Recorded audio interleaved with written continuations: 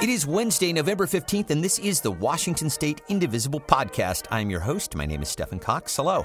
On this week's show, we talk first with Karen Besserman. She is the founding executive director of Emerge Washington, a group dedicated to training Democratic women to run for office. Then, from Arlington, Virginia, we talk again with Julia Kay to help us wrap up last week's off-year election.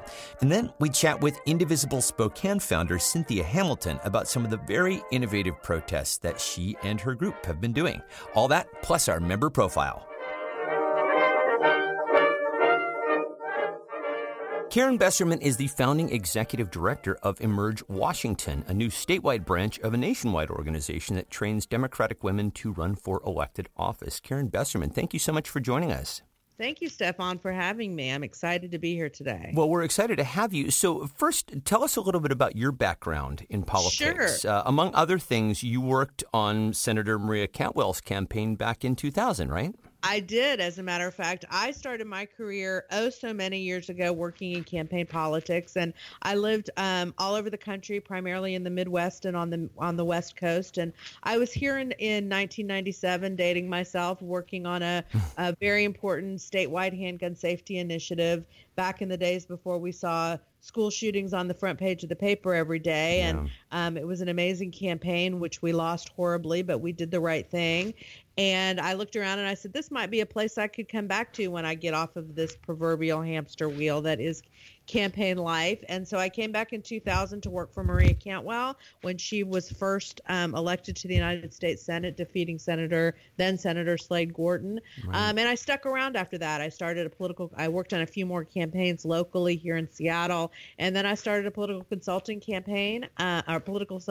business, with a colleague who then went off to work for Howard Dean for president, among others. And I kept doing political work for several more years and hit the proverbial brick wall and took a big hard break for the last 4 or 5 or 6 years and had been working in the nonprofit world, doing mostly women's rights issues and working with social justice organizations.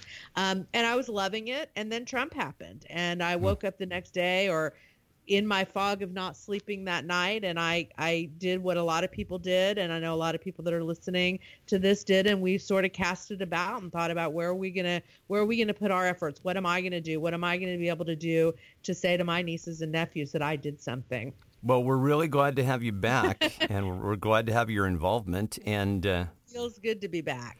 Well, so let's talk about Emerge as a program. It is a nationwide program, and it has just come to Washington in the last 6 months. That's right. I'd like you to talk a little bit about what Emerge is and why it exists. Certainly, we know that we have a dearth of women politicians in this country, especially in relation to women's share of the population. So tell us a little bit more about what Emerge is. Sure. So Emerge America started about 15 years ago, and I'll tell you a quick story. It happened with two friends who one of them was wanting to run for district attorney down in California, and she and her best friend got together, and they were like, what do we do? And they thought, well, we'll put a bio together, and we'll take your Rolodex and we'll put it in a Palm Pilot, which was reflective of the time that this happened.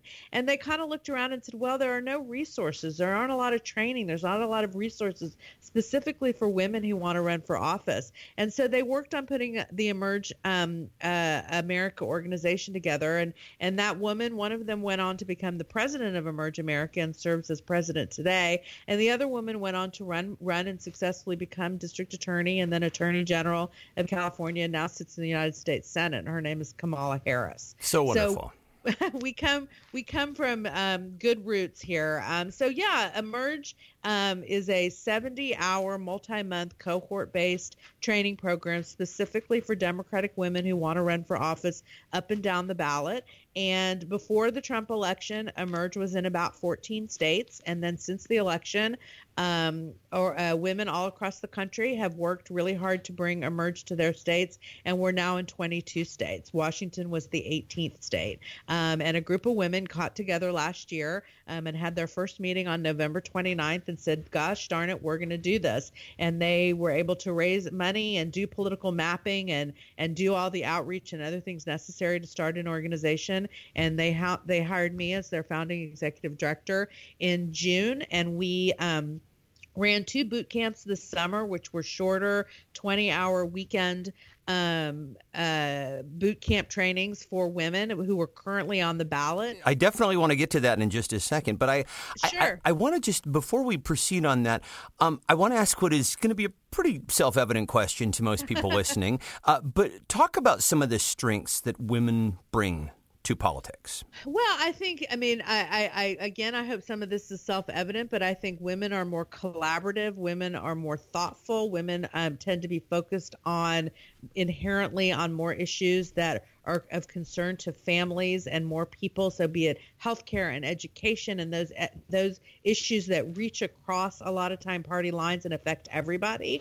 And we see women, the numbers bear out that women introduce more legislation. They introduce more legislation with bipartisan support and sponsorship. So definitely more collaboration and consensus when women are at the table. And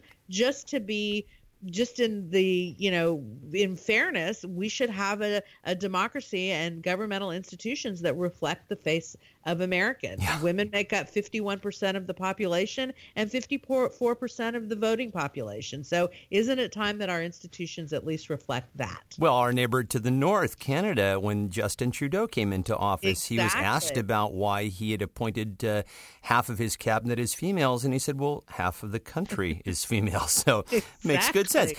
So when Emerge comes to a state, they identify the top leaders and officials to leverage for their collective experience for the program. Who specifically are some of the people that you have begun to work with here in Washington? Sure. Well, I can tell you that in our boot camps this past summer, we had leaders like then or soon to be outgoing Mayor of Tacoma, Marilyn Strickland was involved. Seattle Port Commissioner Courtney Gregoire was involved. We had a elected official from Cedro Woolley participated. So we're working not only with elected officials, and in our full program next year, we're planning on having a panel of elected officials, female elected officials from all over the state at each one of the luncheons, each one of our training dates. So we will have elected officials from all across the state. The incoming mayor of Vancouver has agreed to participate, and we're reaching out to all the other incoming female mayors, as we've learned, up and down the I-5 corridor and all over the state. So we're excited about that. And we're also reaching out to some of the best trainers in our state that do political work and we're talking to some of the campaign managers and campaign staff of some of our recent big elections that we had just last week. So everybody that comes to our programs have access to these amazing trainers, these people with amazing experience, and a lot of our elected officials. So you mentioned the election that we had last week, and that election had some big Democratic successes across the nation and here at home. Sure did. Can you just talk a little bit about a few of the Emerge success stories around the country? I know that there were a number of candidates to win in the Virginia House of Delegates race, and that was certainly one that the whole country was watching. Yeah, that's amazing. Danica Ream, who we are all talking about and super excited and proud of, who beat the self-identified most homophobic man in Virginia. And I should mention that Danica Ream is a transgender woman who ran on real issues, namely transportation issues in her district, and won. I wasn't aware that she was an Emerge graduate. Yep, Danica Ream was an Emerge graduate. I believe 8 or 9 of the women who helped flip that Virginia House of Delegates back into Democratic control were Emerge graduates. So tremendous success, all over the place. We had some great wins here in Washington State. Yeah, talk about some of those. Sure. Deborah Kilgore, who is a first-time candidate, is now on the Edmonds School Board. Janice Zahn, also a first-time candidate, won her race out and the Bellevue City Council. And we just had candidates in our boot camps this summer, ranging everything from county fire district who didn't go on to be successful, but will in the future, all the way to some candidates who are running for Congress. So we just have boot camp alums right now, and I shouldn't say just, because They are also Emerge trained, but all across the country, these were women who went through the full 70-hour program, which we will be launching in January. And speaking of elected officials that we are working with, we recently named our first class the 2018 Patty Murray class. So the senator was kind enough to do a kickoff event for us several weeks ago, and we named our class after her. And we're hoping that our first class comes through and is as successful in their political careers as our senior senator has been. Well, that's tremendous, and I'm glad that she's lending her position to the program. So let's talk about the program itself. Sure. Tell us about, you have quite a curriculum. Tell us about some of the things that you teach aspiring candidates in the 70-hour program. Sure. Well, we teach, you name it, we teach the nuts and bolts of how to run for office. So, starting out with putting together your campaign plan, focusing on putting together your kitchen cabinet, as well as your field plan and your messaging. We do messaging communications. We do a full day on fundraising and field. We're going to actually do a lot of experiential learning. We're going to bring in some real donors, and we're going to do what I like to call donor speed dating, where people in our program are going to get to actually talk to real donors and give their spiel. We do an entire day on diversity and inclusion, how to both run as a candidate of color and how to be a white woman running in a diverse community, and how you bring you run the most inclusive campaign and bring communities into your campaign. You name it. In terms of running for office, we'll do a piece on compliance, and particularly we'll have some legal experts in the room to address some of the issues going on with some of the Freedom Foundation and Glenn Morgan and folks who are going after some Democrats on some PDC violations. So we'll address real-time things as they're happening. We plan to have, like I mentioned, a panel of real-time candidates at each one of our luncheons during our program. We do networking, media, and messaging. We do a day on labor and endorsements. We're spending an entire day, down in Olympia, where we'll be shadowing our women legislators, and we're excited that there's a new one in the state Senate that we get to partner with. So we'll be spending an entire day down in Olympia as Great. Well. So it's a full gamut, and then we'll do a graduation ceremony where the women will walk across the stage and they'll get their graduation certificates, and we've invited Senator Murray to be a part of that graduation of the class that's named after her. One of the things that struck me in the coursework is something called ethical leadership. That seems to be in short supply these days. Talk about that a little bit. Sure.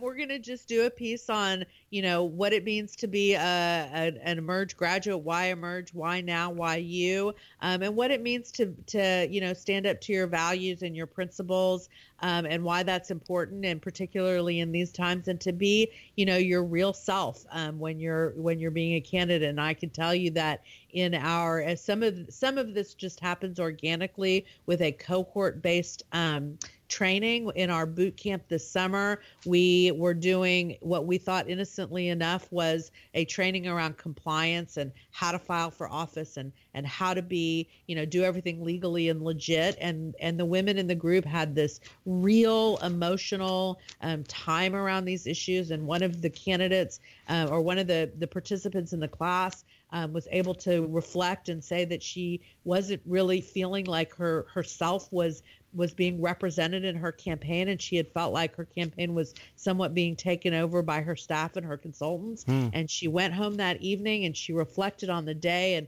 what it meant to be your authentic self and to be supported by this cohort. And she fired her entire campaign team and started over. Wow. and ultimately was successful. So a lot of that happens sort of not within the coursework, but as a part of being in a cohort-based training with women who are making the life decisions about, running for office, and they're together through these 70 hours and then on throughout the rest of their careers as well. So is there a cost for this program? There is. For our first year, we have a tuition of $650, but I want to say very emphatically that We don't want to let finances stand in the way of a woman coming through this program. So we are going to be very generous with both payment plans, if that is something that we can work out with the women, as well as we will be offering scholarships to those who need it.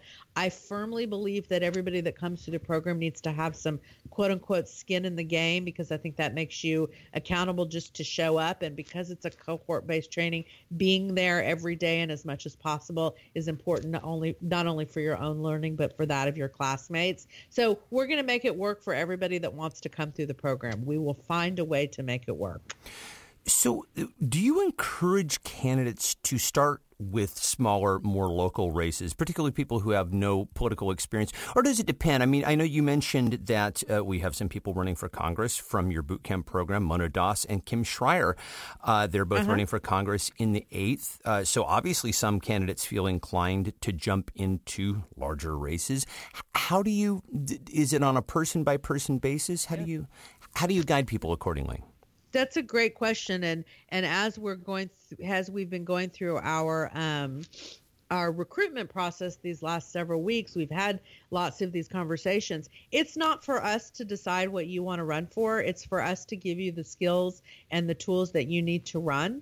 I've talked to many women who, woke up on November 9th of 2016 and said, this is what I need to do to make a difference. And they have no idea what they want to run for, and may end up running for hospital commissioner out in Jefferson County, because those are the issues that they're passionate and believe in. And some may run for Congress. It is not our job.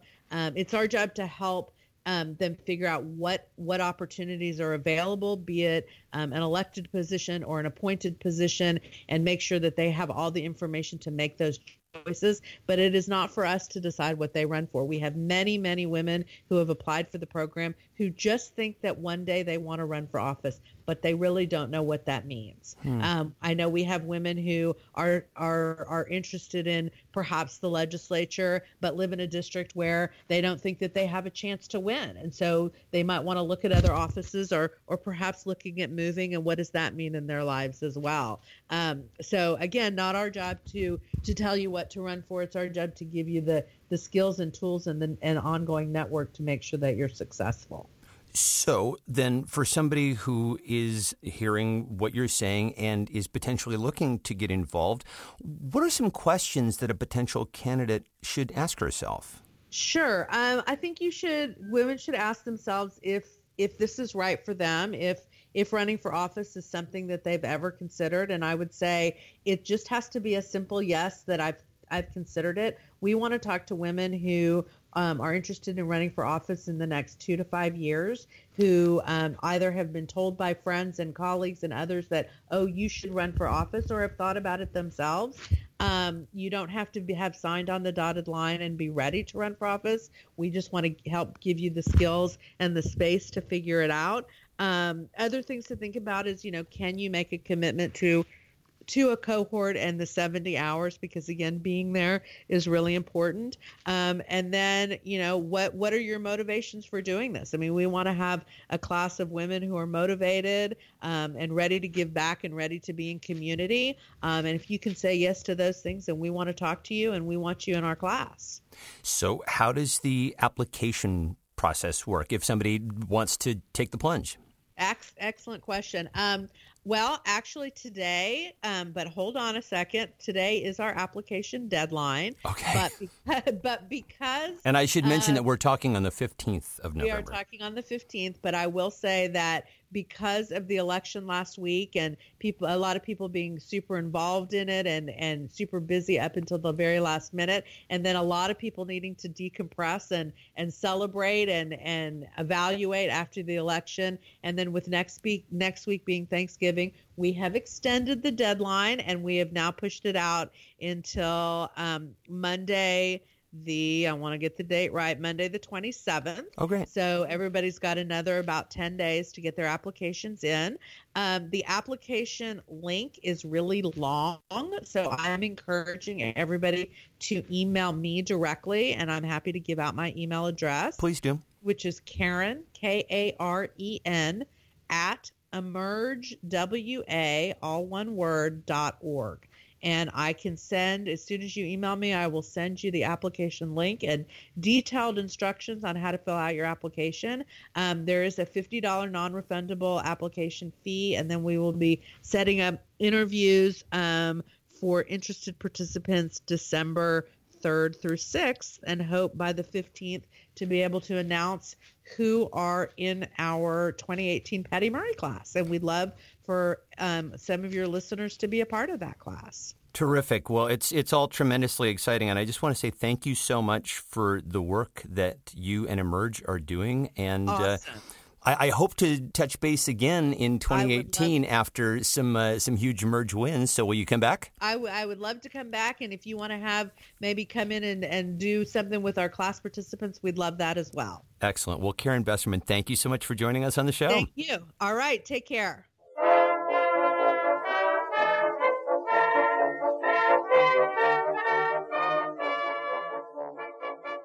Julia Kay joins us again on the show. Julia is on the executive committee of the Indivisible affiliated group We of Action out of Arlington, Virginia, and she has come back to talk briefly with us about the results of last week's Democratic victories in her state. So, Julia, welcome back. Thank you so much for having me. So I'm imagining that the mood there is pretty jubilant this week, yeah? Yes, Stefan. In fact, on Tuesday night and Wednesday, we were all walking around with big silly grins plastered across our faces. As you should be. Thank you. Yeah. So Ralph Northam beat Ed Gillespie by 9 points, which is really decisive. Were you or anybody that you've been working with surprised by the margin of victory there? I think the exact margin of victory was certainly in question, but the fact that he succeeded was I think something that everyone viewed as very possible. The polls were all over the place, and so in the resistance, a lot of people just kept telling each other, we're just going to ignore the polls, buckle down, continue to work super hard. And that's what we did. So let's talk about the House of Delegates races that were happening there. When we spoke last, you talked about the Democrats needing to flip 17 seats in order to take the majority. And I believe at last count they took 15, which in and of itself is really impressive. But I hear that there are recounts underway. Can you tell us the latest on that? I'd be happy to. So there are 3 races with recounts that will start after November 30th. Pursuant to the way our state does things. But right now what is going on is these campaigns just finished chasing provisional voters, who are those that show up at the polling place and perhaps there's a question as to whether they're at the right place, or perhaps their ID might look a little old, or some questions. So they can come in and get those questions fixed, and campaigns on both sides have been chasing them down to try to repair their votes, essentially. With that said, Democrats have made some headway with provisional voters here and there. There was a little excitement with a protest that we arranged, actually, for Joshua Cole. He is the candidate in District 28, and the registrar in Stafford County refused to count upwards of 55 absentee ballots, which appear to have arrived on Election Day at the post office, but somehow didn't make it into the registrar's hands on that day, and he's claiming that, therefore, he shouldn't have to count them, which is absurd. So folks went out to protest. It made all of the media, and Joshua gave a lovely speech in which he explained he will continue to fight. And, in fact, the NAACP has filed a lawsuit on behalf of provisional voters who may have been misled as to when they could come in. And I believe other actions may be in the works. So that's one little exciting race. I think the most of the attention in the state is on District 94, where Shelley Simons, who's a school board member, ran a fabulous race. She was thrown into the race midway after another candidate dropped out. She rapidly made up ground and is within 10 votes at this point of her opponent. That's right. And so, as you can imagine, I just keep imagining all of the delegates in the Democratic House caucus pulling out their reading glasses and running down there to scrutinize provisional votes.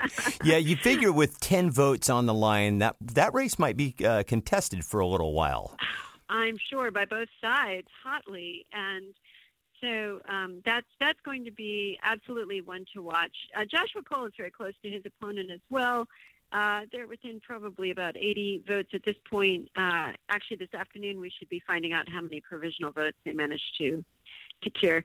But she's the closest. And the cool thing about these races, Stephen, was that the delegates lent votes to the governor's race. Usually what happens in a state election is that people go to these off-year elections in order to vote for the governor. Right. And while they're there, they think, oh, well, I'll check off my vote as well for my party for these other positions. I have no idea who these people are. But in this case, it sounds like it bubbled up. Yeah. Exactly. The resistance in particular actually won a lot of these races that the party didn't have time or money to focus on.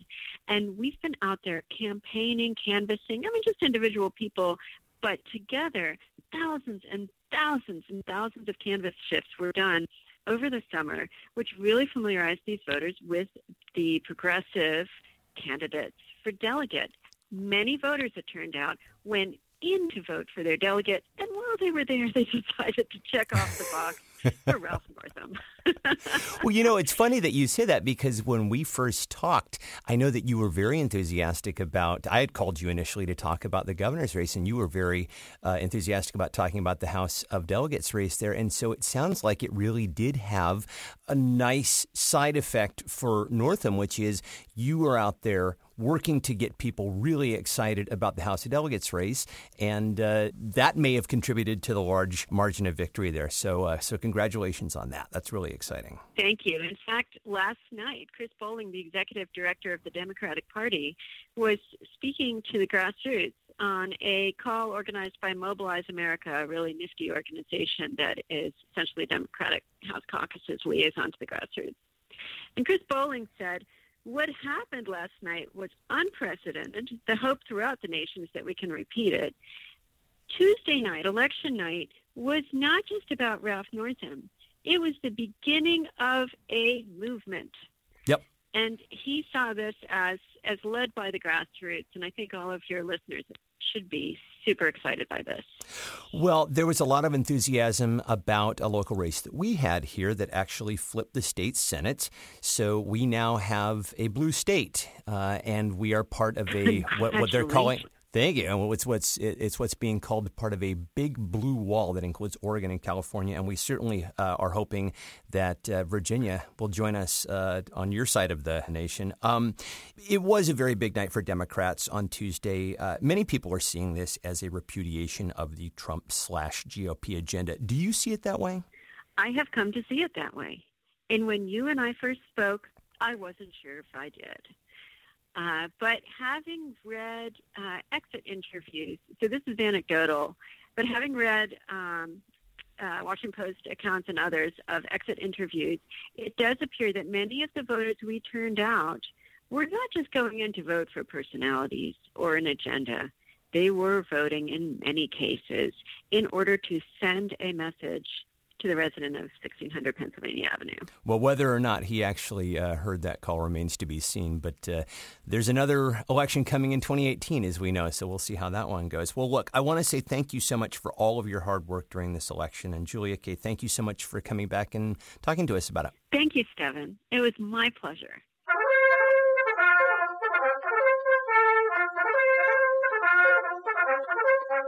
My final guest this week is Cynthia Hamilton. She is one of the founders and leaders of Indivisible Spokane. And that's a group that first began meeting in the wake of the 2016 election before the Indivisible Guide was released, and later, after the guide was released, came to align themselves with Indivisible. Now, her group has created and participated in some amazing and innovative protests that I'm excited to share with you, including putting up billboards and organizing and televising a local discussion with area healthcare workers to raise concern and awareness about the ACA repeal. I started by asking her about that one.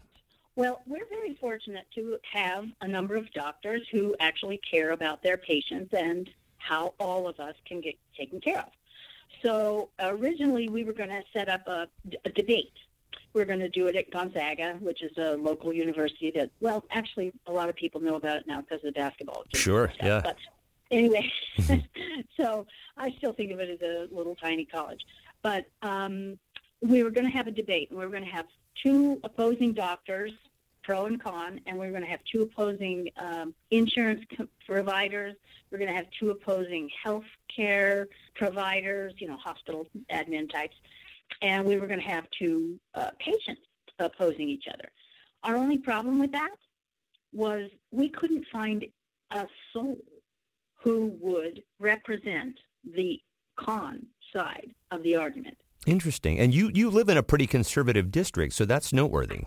Now, that's completely noteworthy because we could not get anyone, not a doctor, not a rural hospital, not a local hospital, and we have a ton of them here. Well, so when you couldn't get the debate going, I understand you turned it into a discussion, right? Yes, that's exactly it. And what we did was we decided to have additional panelists to actually be able to answer the main question. If they enact the Trump care, what does that mean to our community and the people who live here? And how was the discussion received? Oh my gosh, it was incredible. It was just awesome. There were lots of folks in the audience, of course, but we also live streamed it, and so there were a couple thousand more watching the live stream. And more importantly, we had told everyone that we were going to film it with a 2-camera shoot. And then we got our community-minded TV, CMTV, the local community access television, to agree to air it. And they didn't just air it on themselves. We managed to get it leveraged into our local PBS station here, KSPS. Oh, that's phenomenal. So, wow. Yeah. So you got very broad reach with this. Yes, totally broad reach. Because, it's healthcare, that affects everyone. And nobody else was putting on any kind of debate like this or an issue. So here's this little tiny ragtag group of protesters going, man, let's take care of this. So those are niches that Indivisible fills. That's tremendous. And the whole thing only cost us like $400, and that was because I insisted that the people who filmed it should get paid. Wow. Well, that's tremendous. So you did. You had an enormous impact with a very small budget. I think that's music to the ears of a lot of people listening. Let's also talk about something that did cost a little bit of money but had a huge impact, and that was a billboard that you put up opposing your local representative, Kathy McMorris Rogers. Tell us about that. Oh, yes. Well, you know how these memes always go around and stuff, and some of them are just kind of cute and clever, and, you laugh amongst yourselves, but they're not really very effective at switching the mindset of the other side. So one flashed in front of my face on Facebook one day, and it was in the same format as the blue, red, blue yard signs that our CMR, Kathy McMorris Rogers, uses whenever she's campaigning. Right. So that was the motif, and it said, "Repeal Kathy," with the same font that she uses on her yard signs. "Repeal Kathy, not the ACA." And, of course, I busted up laughing, going, yeah, because that's all she's ever talking about. The girl can't think her way out of a paper bag, but she knows how to follow directions and raise money, and repeal and replace just falls off her lips like water. So that was a clever thing. But then I thought, well, why don't we tweak that a little bit? And so I put it out on the system and out to everybody, and I said, what should we do to make this better? Because I think we could take this somewhere. I think we could do like a billboard and then some yard signs because they look just like hers. So it went through this process of change by committee, and it actually turned out way, way, way better. So it turned out to be the 3 lines said, "Repeal McMorris Rogers," because we didn't want it to sound so friendly, and "not our health care," because not everybody's on the in and know that ACA stands for the Affordable Health Care Act. That's right. The Affordable Care Act, rather. So we changed it so everybody could understand it. And then people said, yeah, let's make that into bumper stickers and stuff. And I went, yeah, we could do that. And one of our members did get about 1,000 bumper stickers made up. And then we started, raising money with those. And people go, yeah, I'd love to see a billboard with that on it. And I went, okay. And people would, take one bumper sticker and it'd be $20. And some people didn't have any money, and that was okay. We gave them. It was a real community thing. If you had, you gave. If you didn't have, you took it and you shared it. You know what I mean? Yeah, absolutely. So at what point did you decide to actually get rolling on turning the bumper sticker into a billboard? Okay, so we had everybody's buy-in on the idea, and we were starting to see little $1, $5, $20 contributions starting to trickle in cash, literally. And so I'm going, this is a problem. So I know that somehow some of this kind of stuff is like free speech, and some of this kind of stuff, if we direct it at candidates, can be considered political speech. So I'm not an expert on that stuff, but I will find people who can. So I went out and I found that there was actually a political action committee, in fact, a super PAC, that is on our side. And it's called the Eastern Washington Committee for, the number 4, Progress. They call it, and if you look them up online, it's EWC4P. And they have the proper tax designation, the 501c4, in order to take the money and turn it into a billboard. That's absolutely correct. Wow. Now, as it turned out, what they did, they worked in conjunction with Act Blue. And so they set up an Act Blue account, and then we were able to share that link to everybody so that they could start putting money in that could properly be recognized. It's from person X, and they live at 1234, and they work at ABC, right. And so anyway, all the T's were crossed and all the I's were dotted, and we were ecstatic about that, because now we can use that same structure to raise funds for anything else that we want to do. And it was fun to watch the little thermometer go up and see all the little green getting to the top, and we'd go, woohoo, because our goal was like 3 months worth of exposure on the billboard plus the design costs. So it was several $1,000, like $4,000 to do all of that.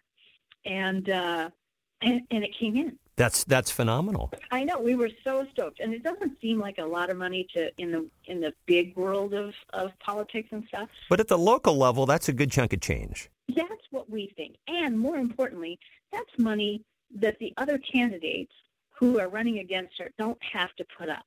Well, so tell us about the response that you got to the billboard. Oh my gosh. Yeah, the response from the billboard was awesome.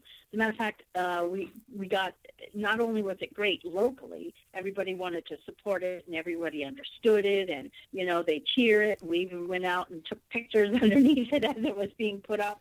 It was so much fun. But, they said, this is the right sentiment. Yeah, we need to make sure. So it was having serious impact on other people who would see it. And because on the bottom, they would contact us, because on the bottom the banner says paid for by EWC4P, powered by Indivisible Spokane. Oh, that's terrific. Because that's where the energy was coming from. And so I thought that was a great concession on the Super PAC's part for us to recognize us. And then the other indivisibles from all over our congressional district said, hey, this is a neat idea. And so now we're working on getting it set up so that they can get their own Act Blue account for their own billboards, and hopefully use the same artwork that we're using to save themselves $600. Well, you started something great. Well, I hope. Well, and so in closing, I want to ask you, because you've done such great work, I'm wondering what your hopes and expectations are with it. Your area where you live, and particularly your congressional district, are pretty deeply red. So are you hoping to create meaningful dialogue with the opposition in your district? Are you hoping to disrupt what they do? What's the end goal in your mind? Well, if we could get them to actually listen to what we have to say and start thinking about the impact their policies have on real people, I'd love to do that. I think they call that the American experiment. But what we've actually seen is that the power is getting concentrated into smaller and smaller groups of hands, and wealthier people, are starting to control everything. So I just don't see that. So there is going to have to be some kind of disruption. But really, in our particular district, what we're doing now is doing a lot of grassroots building. Because honestly, it was kind of burnt out. The grassroots had just kind of dried up. And people are starting to wake up. I hate to use that expression, but they're woke now, and they're going, oh, that's not what I signed up for. And especially on this, healthcare boondoggle. And now they're going to see it again as these Republicans are in there trying to, steal from the poor and give to the rich. Yeah. Hopefully they'll start to see they're not talking about you when they say our people, so stop voting for them. And so we're ready to reach out to our friends and neighbors and have those conversations and get them to vote. And we've got strong candidates that are running this time, and we're using that as an opportunity to really do some more grassroots building. Because, it's a bullets or ballots thing, and I'm a ballots girl. So that's what we're pushing for. Well, I really, just on behalf of everybody here in the state, I just want to say thanks for all of the really great work that you're doing out there and for doing it with such a great spirit. So, Cynthia Hamilton, thank you so much for all of it, and thanks for being on the show. Well, thank you, and thank you for getting the word out to everybody. There is hope, everybody. And we will end this week with our listener profile. I'm part of Indivisible because I feel like this is the best and the most effective way that I can really resist the Trump agenda. There are a lot of different options, and I thought maybe I can run for a position, maybe I can help with other groups, be more on the offensive side and like the Democratic Party.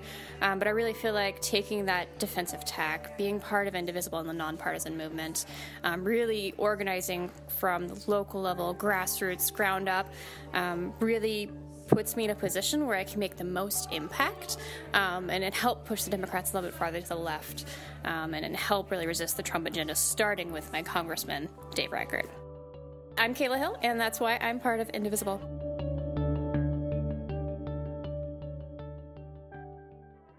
And that will do it for this week's show. No call to action this week as we went long, but if you're so inclined, do kick a few bucks to Alabama Senate candidate Doug Jones for obvious reasons. I did, and it felt really good. If you'd like to learn more about the show, do head over to indivisiblepodcast.org, and while you're there, subscribe. It's all the rage. The email address for the show is indivisiblepodcast@gmail.com, and our Twitter handle is @indivisiblepod. The Washington State Indivisible Podcast is a production of Get Creative, Inc. The executive producer is Aaron Albanese. Thanks again to my guests, Karen Besserman, Julia Kay, and Cynthia Hamilton, and thanks as always to you for listening. We'll see you guys next time. Bye.